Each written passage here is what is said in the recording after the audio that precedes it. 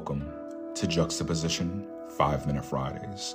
On this 5-Minute Friday, we're talking about your commitment. 1 Corinthians chapter 9, verse 24 through 25 says, "Do you not know that in a race all the runners run, but only one receives the prize? So run that you may obtain it. Every athlete exercises self-control in all things. They do it to receive a perishable crown, but we an imperishable." Whether or not we realize we're running a race, and our commitment in that race determines the outcome. Some are running the rat race, consumed with life and all that comes with it. Some are committed to carrying the load all on their shoulders. Some are committed to success, wealth, fleeting happiness, the perishable crown, and others are committed to destiny, fulfillment, wholeness, those things which are imperishable, that come with a great reward after our race is finished in this life.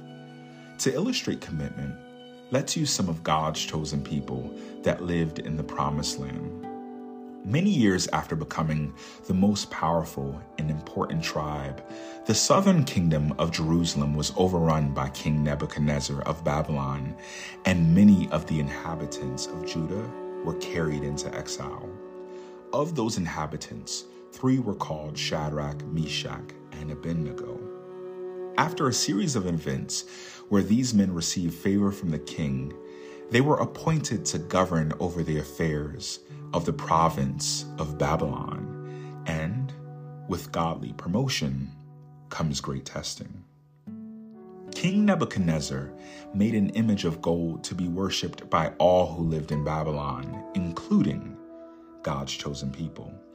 The king told them that if they don't worship his idol, they would be immediately cast into a burning fiery furnace.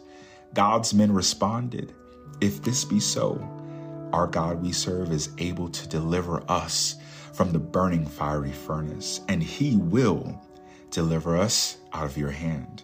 But if not, be it known to you, O king, that we will not serve your gods or worship the golden image that you have set up." Ultimately, these 3 men were bound and cast into the burning fiery furnace.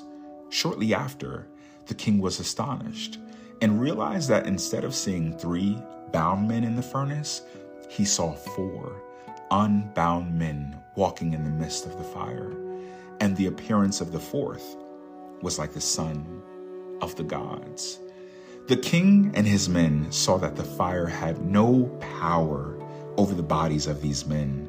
Eventually, the king said, "Blessed be the God of Shadrach, Meshach, and Abednego, who has sent his angel and delivered his servants who trusted him, as they yielded up their bodies rather than worship any god except their own." As we reflect on this story, we see a clear example of commitment. Commitment to go against the grain, to juxtapose evil with the good of God, despite the temporary circumstances and consequences, even those that required them to position themselves to lose their life to gain the life that God has for them.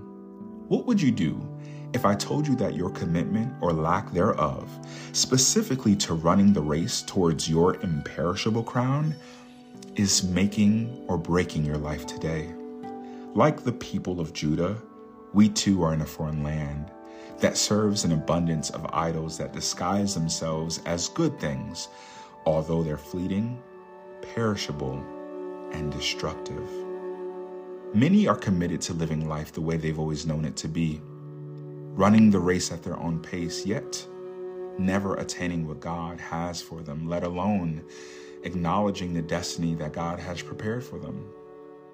Our areas of commitment are either stifling our progress, our healing, our breakthrough, or our commitments are maximizing the impact and God-ordained experience that was intended for our life, that simultaneously leaves a legacy like the 3 men from Jerusalem.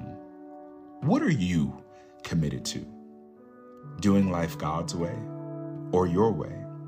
If there's a cycle of disappointment, defeat, lack of wholeness, and contentment, I encourage you to tune in next Friday as LC and I unpack this massively important topic that has more implications on your life and the life of those around you than you may realize. This is Juxtaposition 5 Minute Fridays.